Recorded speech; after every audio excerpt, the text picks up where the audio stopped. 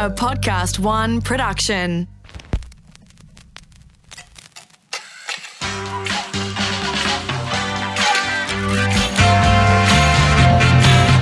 Hi, I'm Christopher Pyne, and welcome to Pyne Time. For years, I've been on the receiving end of a barrage of questions, some would say abuse, from the media and other politicians. But I've tried to keep it together, and hopefully I've had a successful career in politics. But now I'm out of the game, and I'm risking it all to step out of my comfort zone and embrace a new world of media, to turn the tables on my guests so you can hear for the first time stories that you've never heard before, as they succumb to what some people are kindly describing as the Pyne effect. So listen now as I talk with famous media commentator Annabel Crabb. Annabel Crabb is a writer, a serious journalist, a cook, a mother, a wife, a friend. Not a wife, actually. I'm not married. You're a partner. Yeah. That's nice. It is Thank nice. you for correcting me. Well, I just wondered, perhaps you'd missed that and were feeling It's the annoyed that modern you weren't era. invited to the wedding. It is a modern era. So I should be careful. In fact, as Barry Cassidy said, there are no rules. Well, and also, of course, you've just proven that. If you ever find yourself being interviewed by a person whom you've interviewed many times in your career, you should take every opportunity to tip them over. So we're anyway, very continue lucky. with your introduction of So me. thank I think you. I Yes, so interrupted Annabel you. Crabb is a broadcaster and a writer and is very famous and has teased me mercilessly for many years, and we met at university. Yes, we did. And I don't actually remember meeting you at university because, of course, I was a bit of a big deal and you were just starting out. But you remember me, don't you? 'Cause I do. So did you have a crush on me in those days? Or should I say these days?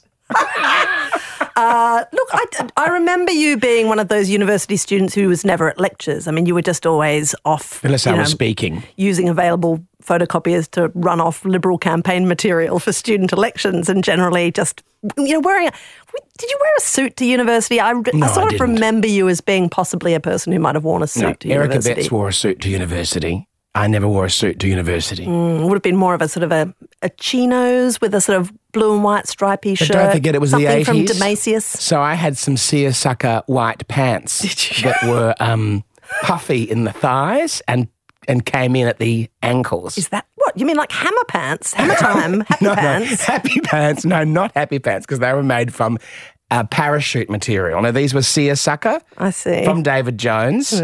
And I had those red and white basketball shoes that people wear that I used to wear with those. And I had my usual sort of Wow. Duran black and white striped shirt and a lemon or orange or red jumper thrown over my shoulders. Oh, yes, and knotted with the arms at the front. Knotted with the arms at the front because it was the 80s. Wow, a pullover. A pullover. That's not my recollection, but I think it's possible that I've formed an image of you at university that I occasionally pass off as a factual recollection, which is in fact not true at all. Completely made up. I think, I met you through university debating. So I used to do university debating involving a few people who were quite a bit older than me, including you. Exactly, quite a bit older than you, but that hasn't answered the question, of course, the one that everybody wants to know. Do I have a crush on you? Which is, did you or do you have a crush on me? Look, I wouldn't have said then and I won't say now. Fair enough. Now, you have been very successful at ritually humiliating me over the last sort of 30 years, but particularly getting me to do things that I don't want to do. You got me to do the kitchen cabinet. Yes, you were very whiny about that. With Amanda Vanstone, thank you. And then the house. Do you remember the house? I let you into the inner sanctum of how I ran the house as the leader of the house, and you did the whole of the Parliament series. Right. And you Yes. actually promised me that I'd be in every show, and I was in 4 out of the 6. So epically available for interview were you that members of the cabinet at the time, I think, started calling it the project Pyne TV. Well, I thought that was great fun. And then you did the second one, the second kitchen cabinet with me and Anthony Albanese. Yes, I did.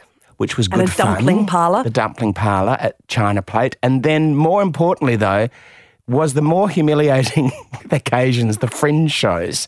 The 2 fringe shows that you've so far got me to do, much against my better judgment. Look, I think, you are an easy target because your insatiable demand for publicity and exposure will win out against almost any instinct of prudence, self-preservation, that you also harbour. It's just incredibly easy. And I remember when I first had the idea for Kitchen Cabinet, and I had a few people that I thought would be fun. And actually, I asked you if you would be prepared to be involved in this project, and you said that'd be great.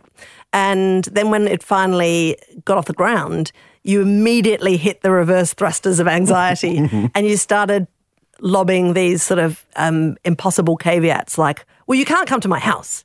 You won't be in my house. You can't come to my house. Well, we need to come to your house.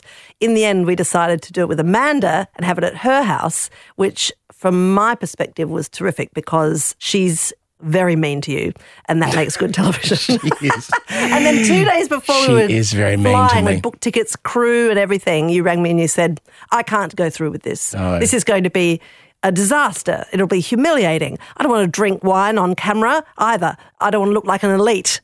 And you felt that it would be a disaster and that you'd become a laughing stock. And you were also very worried that Amanda would imbibe some red wine and then be incredibly cruel to you, which is, of course, exactly what happened. White wine, though, it was so great. But do you remember I had to ring you up and said, after we'd done the taping, I rang you and said, look, everything that happened after about 4 or 5 p.m. cannot be used because by that stage, Amanda... She'd been pouring.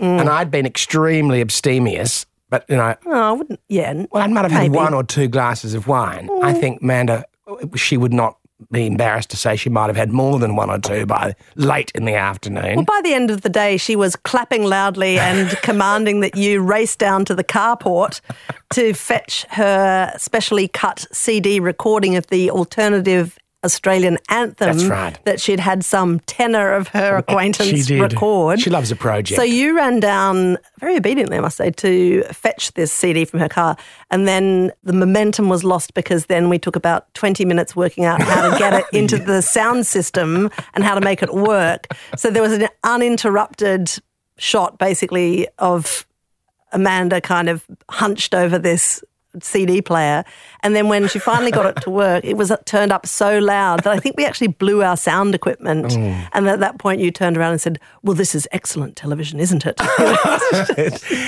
And as I was leaving, what did I say as I was leaving when you said, "See, that wasn't so bad, was it?" And you said, "Career ending," and you left.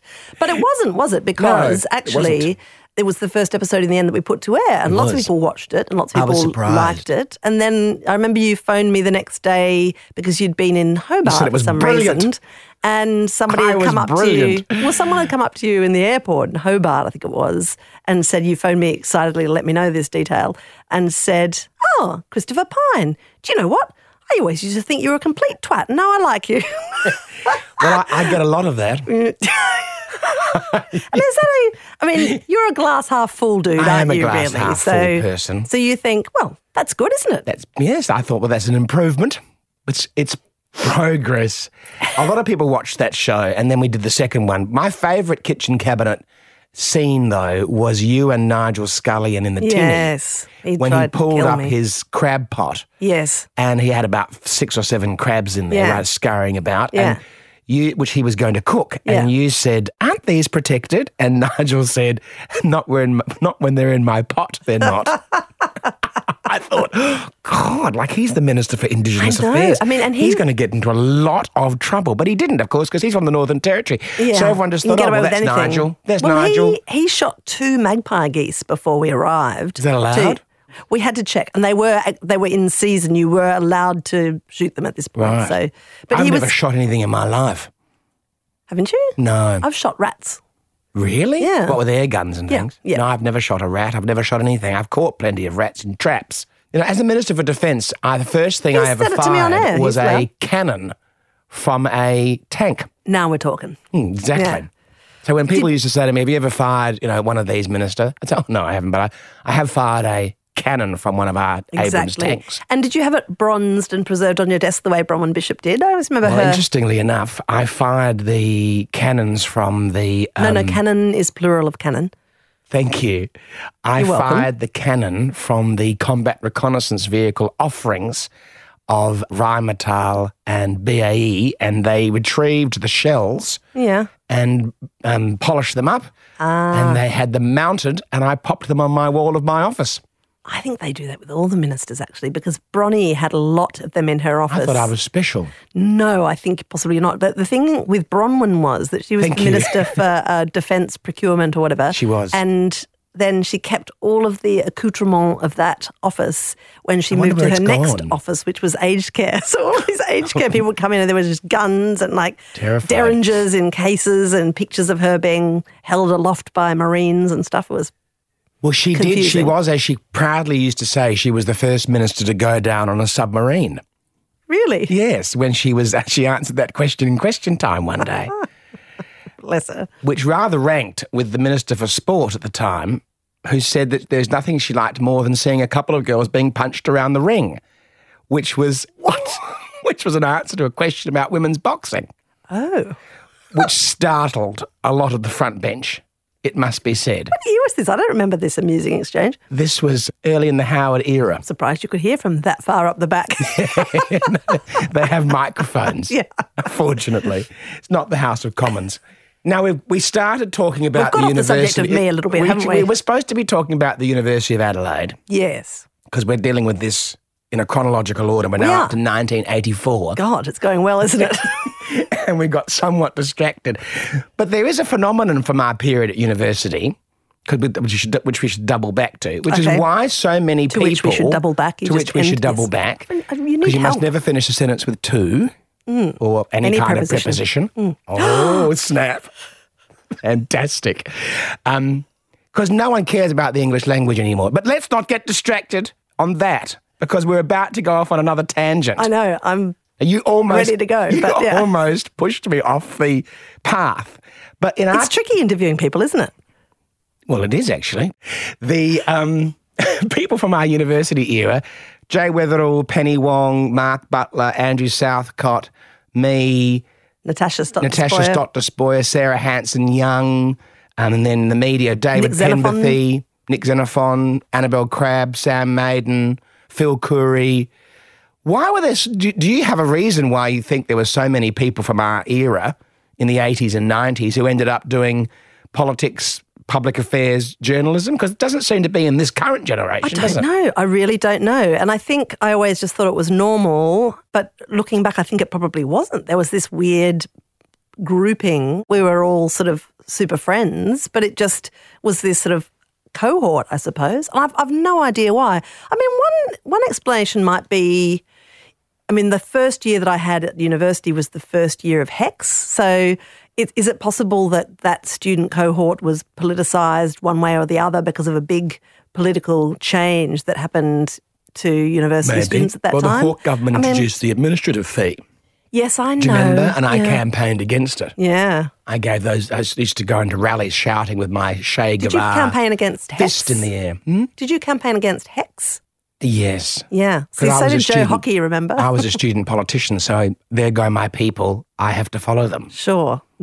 Which kind of worked for me. What was your office? I'm sure you're penetratingly brilliant at it. I can't remember which it was. Thank you. I was the vice president of the Students' Association. I was a member of the union board for 3 years, a member of the student council for 3 years. Obviously president of the Liberal Club. When you say the vice president, you mean a vice president? I was the finance vice president. Right. There was an education vice president. And there was a, fun and games vice president. No, there wasn't. Yeah. There were lots of vice presidents. No, there weren't actually. There were 2 vice presidents when I was there. Okay. And a president. That's more than one. So when you say thank you. It's not quite accurate, is it? You were a vice president. I was one of 2, as opposed to one of 6 or 7, which is nice of you to point out. I'm here to help. Thank you. You're obviously a South Australian, which I am. A lot of people wouldn't know, and from Two Wells.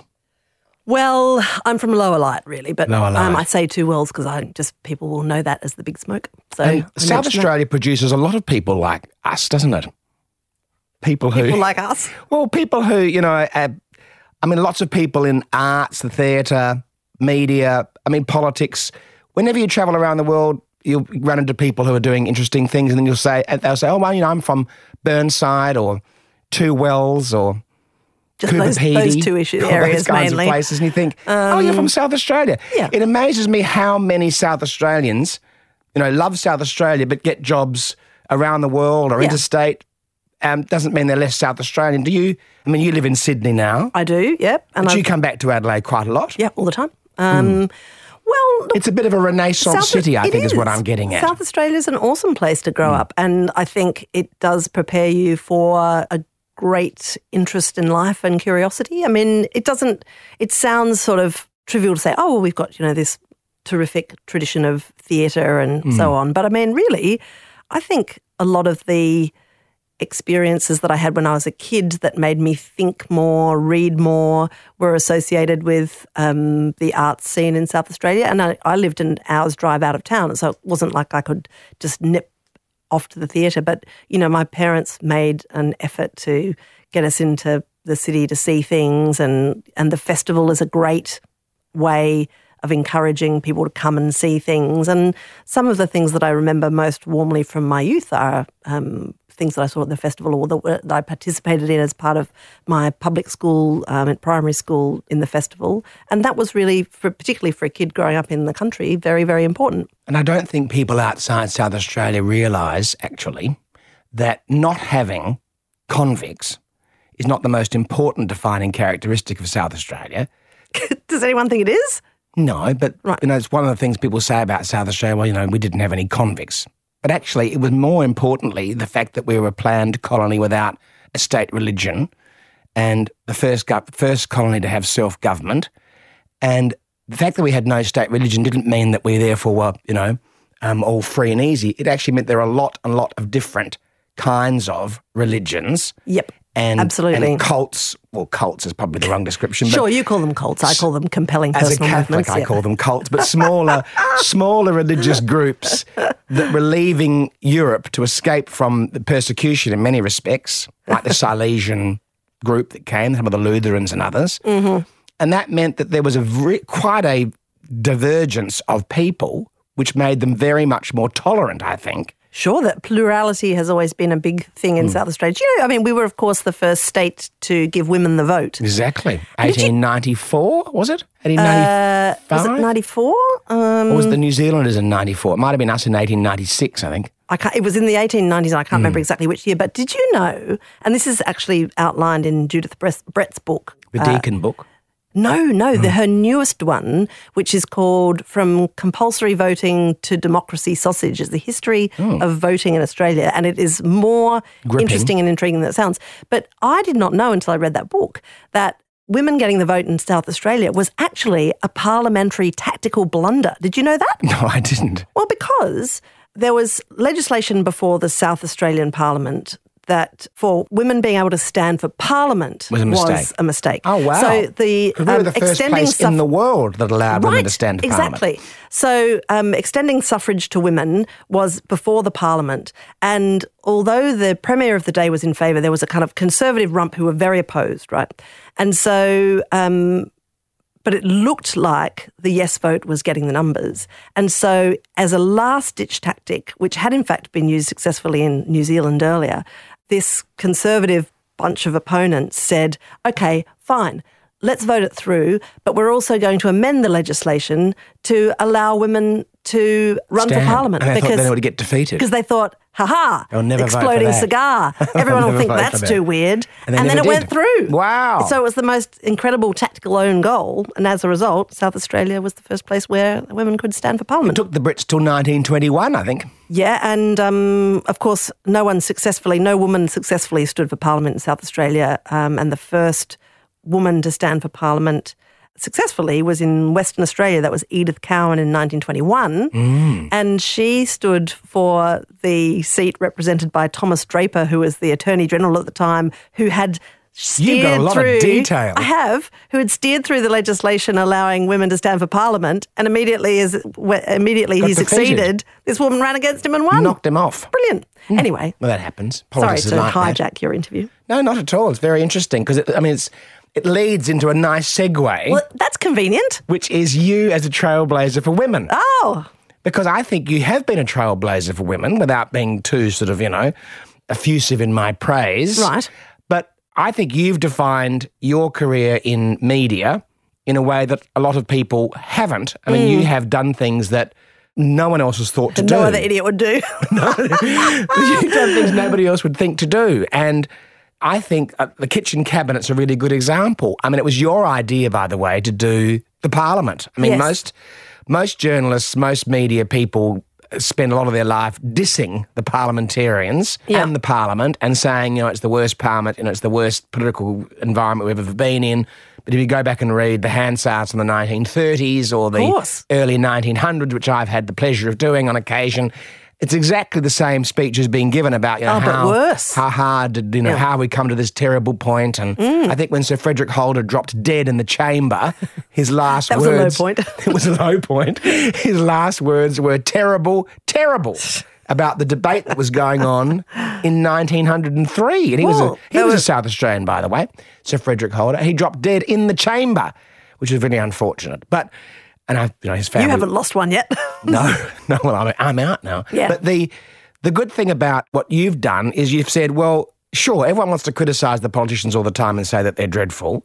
It's kind of an old story. Why don't we see if there's another side to that story? And the House was fascinating for, I think, a lot of people because they thought, right, that's what they do. And that's how it works. And Kitchen Cabinet, you sort of took out, you decided to yourself, look, there's a side to politicians that nobody else sees, which is when you go out to dinner with them in Canberra, they can be quite engaging, surprisingly. Mm-hmm. And the Kitchen Cabinet was basically to say, look, there's another side to politicians that nobody's ever seen. It was a runaway success, wasn't it? Mm-hmm. So there's that, there's the House, and there's writing about politicians in an amusing way, whether it's in your columns or when you used to got started really in national politics, writing those sort of gossipy columns. Mm. And have you deliberately set out to do that because you think it's a new angle? I mean, it has been trailblazing. Well, I think that we have this explosion in media, right? More space to run things and more platforms on which to communicate. And I think it's been destructive in some ways of our national polity because there's thousands of voices all shouting at once. But it's also an opportunity, which is to explain things in a different way and to open up the entry points that people have to being interested in politics and engaging in the decision-making that's so significant for all of our lives. And so I've always thought that there's a hardcore in Australia of people who are interested in politics and follow it and swear at the radio and read every page of the Financial Review or whatever. But it's not a very big proportion because most other people are just, getting along with their lives and they engage with politics when they absolutely have to when it's election time. But I think there are ways of building opportunities for people to get involved in the political process or get interested in it.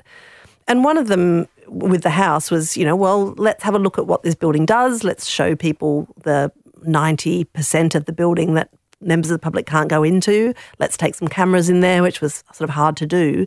And Kitchen Cabinet was about, well, look, you've seen this person shouting on the television.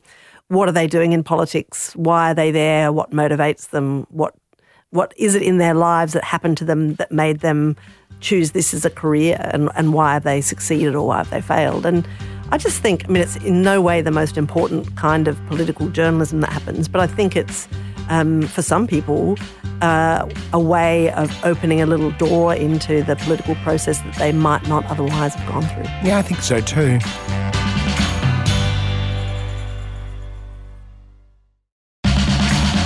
Do you prefer that medium of television, or do you love the fringe shows and the stage and the immediacy of the audience? No, media is my thing, really. Right. And I suppose that over the course of what I've done in my media career, I'm very comfortable in front of an audience of people, so I don't mind changing up the format if that's an available option. I don't know, I like meeting people and I like getting about and I like doing a different thing every day. I think I would absolutely die if I had a job where I had to do the same thing every day. It's nice to have subjects who are prepared to put up with you putting photographs of themselves up as children, which their wives have very sweetly given to you. Your wife gave me those photos. And describing me as looking like the Fritzl family. Really? Oh, gosh. Do you remember that? No, I don't. That was at the Fringe show. I was in a performative haze, sorry. Performative haze.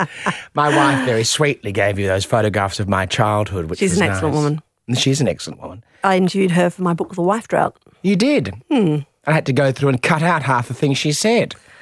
You were a bit controlling, but there was quite a bit of interesting stuff left. Yes, no, it was good. It was good. Now, favourite thing, Back in Time for Dinner, favourite show? Oh, that I've made? I think my favourite, I don't know, it's tough. I think The House is probably the most useful one. Right. Actually, just because when we started Do you making remember when we taped Trent Zimmerman and I walking down by the lake? Yes. Trent was terribly concerned. Cap and Shorts Brigade. He was terribly concerned that his stomach would be obvious in the polo shirt that he was wearing. Right. But he was torn because as a backbencher, he wanted to be on the television. Right. But Could he worn a muumuu or something? I think he's quite trim, isn't he? I think, well, he is trim, but he was concerned. But I think you ended up with a happy balance. You see what's happened here? You've asked me a question, I've answered it, and then you've responded with an anecdote. I know, I'm sorry. Well, that's my style, see? That's my brilliant interviewing style, which disarms my guest. Do you feel disarmed? I'm completely defenceless. I'm totally defenceless. But I think I like to make programs or write things that make people look at something they think they know in a different way, and that entertains them and doesn't feel like a chore when they're reading it. And I think what I liked about Back in Time for Dinner was that it taught you about the history of Australia and our migratory movements and how we receive waves of newcomers and how we assimilate with each other, but through a medium that was engaging and had this marvellous family involved. And people really watched that show in great numbers. What was that family's name again? The Carbone. The Ferrones. The Ferrones, You'd say Ferrones. Ferrone. Yeah. The Ferrone. But they say Ferrone. They do. Yeah. And so I think if I try and do the thing that's in common with all of the projects that I do is I'm drawn to things that convey information in an entertaining way.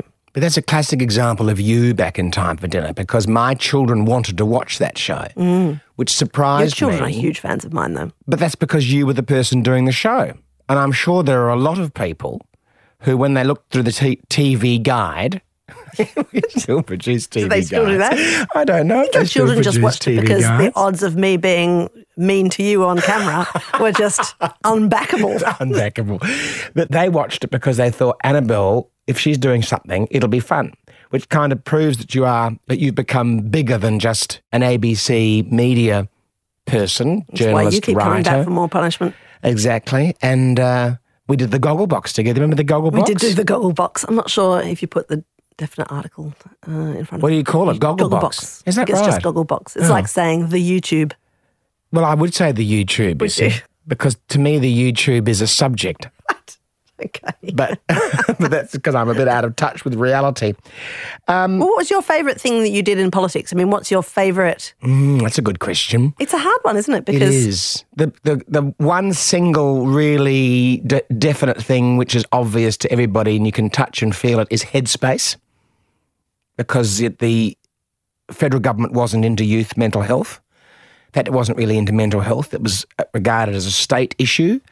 And I think creating Headspace, the youth mental health initiative with Pat McGorry, broke the damn wall on that. And ever since then, of course, a lot of governments and politicians have wanted to be associated with mental health. And I think that was quite a defining moment. And of course, the defence industry changes, building the defence industry for the next many, many decades, submarines, ships, combat reconnaissance vehicles, surface-to-air missile defence systems, cannons, howitzers, oh my God, I've mortars. just incurred a press release now, haven't I? Really? They will How is it that you're the interviewer and long-term- I'm the one that's just committed an interviewing bungle, which is ask someone. Because I disarmed you so Yeah. cleverly moments ago, and now you are flailing. I am. So next big project, what are you doing? Are you writing a book? More cookbooks? So the cooking part of the show, the cooking part of the Annabel Crabb story Yeah.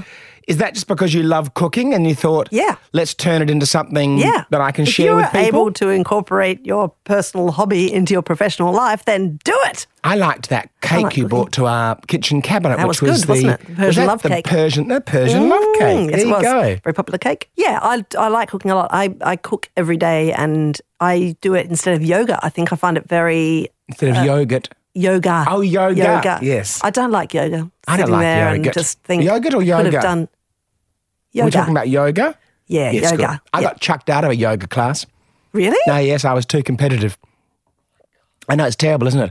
My wife and I did it together, and this is a terrible story. She and I did it together many, many years ago. Was it one of those superheated ones where they heat the room so that everybody just fights? No. And the yoga instructor was a girl called Anne, and she knew me since I was a child. And she said to me one day after a class, look, we've had some complaints. I said, what? We've had some complaints and, do you mind not coming anymore? I said, what? I said, I'm being expelled from the yoga class. She said, are you for real? Yeah, I'm for real. She said, yes, look, I'm sorry, I said, what? This is unbelievable. So I was talking to Carol on the way home saying, you wouldn't believe what's happened. But Anne Moriarty has thrown me out of the yoga class. Anyway, I ran into Anne Moriarty at her father's funeral, actually. And you never returned? No, I never returned. So Anne said to me, who's become Anna, by the way, she changed her name to Anna. That's confusing. She said, actually, it was Carolyn that complained about you. I said, what? She said, no, Carolyn said, I can't do it anymore if he's going to be here because he's too competitive. Because apparently I kept saying things like, oh, wow, I climb the wall better than everybody else does. Or did you see how I held the mirror? Isn't that interesting? I can't picture that at all. I held the mirror better than anybody else did. And she thought, I don't want to do this with him anymore. So she got rid of me. It's like that time that she pushed me out of the yoga class. It's like that time that your wife graduated. She told me about this. She graduated from her university degree and you said, wonderful, I'll come to the ceremony. And I was the Minister for Education. You were the Minister for Education at the time. So there were people protesting and burning my effigies. That's right. And you had this plan to come in disguise. As Cyrano de Bergerac. And she said, I think unsurprisingly, really, under the circumstances, said, no. She didn't let me come. This is a thing that's for me, and it's not about you. That's right. It's one of those few things in the world, this small, precious thing that I have, that's mine. That's right. She wouldn't let me come. No. She let the children go. She's got that and yoga now. She did. I said, I know the secret entrance into the Benithan Hall. I said, it's below the tower, the northern tower. And she said, I'm not interested in your crazy stories. I said, I do.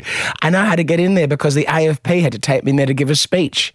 She said, that's the whole point. I don't want you to have to be secreted into the building dressed as Cyrano de Bergerac. I said, people won't know me because I'll have a very long nose on. People will be very surprised to see a person in disguise. Anyway, she didn't think it was as amusing as I did, and I was not allowed to come. It's true. And she threw me out of the yoga class. This interview of me has been quite revealing about you, hasn't it? Well, that's true. So tell us more about you. No, I'm good, thanks. No, we want to know more about your next project. Well, actually, one thing that I am working on and that I should have been working on a bit more, but I'm about to redouble my efforts, I am writing a book about politics for children. Oh, yes, I think you told me that a long time ago. Yes, not a long time ago, but a few months ago at least. Well, all these kids when they're in year 6 or 7 visit Canberra. A lot of them do from around Australia, actually. And there really isn't a book that they can read before they go that's targeted at them. And I think that's a problem. I think there are so many great stories and interesting things about our democracy that aren't broadly known. I mean, even the fact that we have compulsory voting and full preferential. Well, only 11 countries in the world have compulsory voting that's enforced by a system of fines like we do in Australia, and that's amazing. I think it's actually a big part of why our democracy is still more functional than it is in America, for instance. It's very stable. Yeah. I mean, you wouldn't know it from looking at a few recent events, but we've covered a bit of territory, haven't we? We have covered a bit of territory. We've also taken turns interviewing each other. Have you noticed that? It's been lovely. It's been lovely. And I thought that would happen. I had a sense that you would try and do that, and you succeeded. Anyway, thank you very much, Annabel Crabb. Are we finished? I think so. Okay. Unless you have something else you want to ask me. Thank you for joining us today. It's been a great pleasure. It has. Thank you for having me.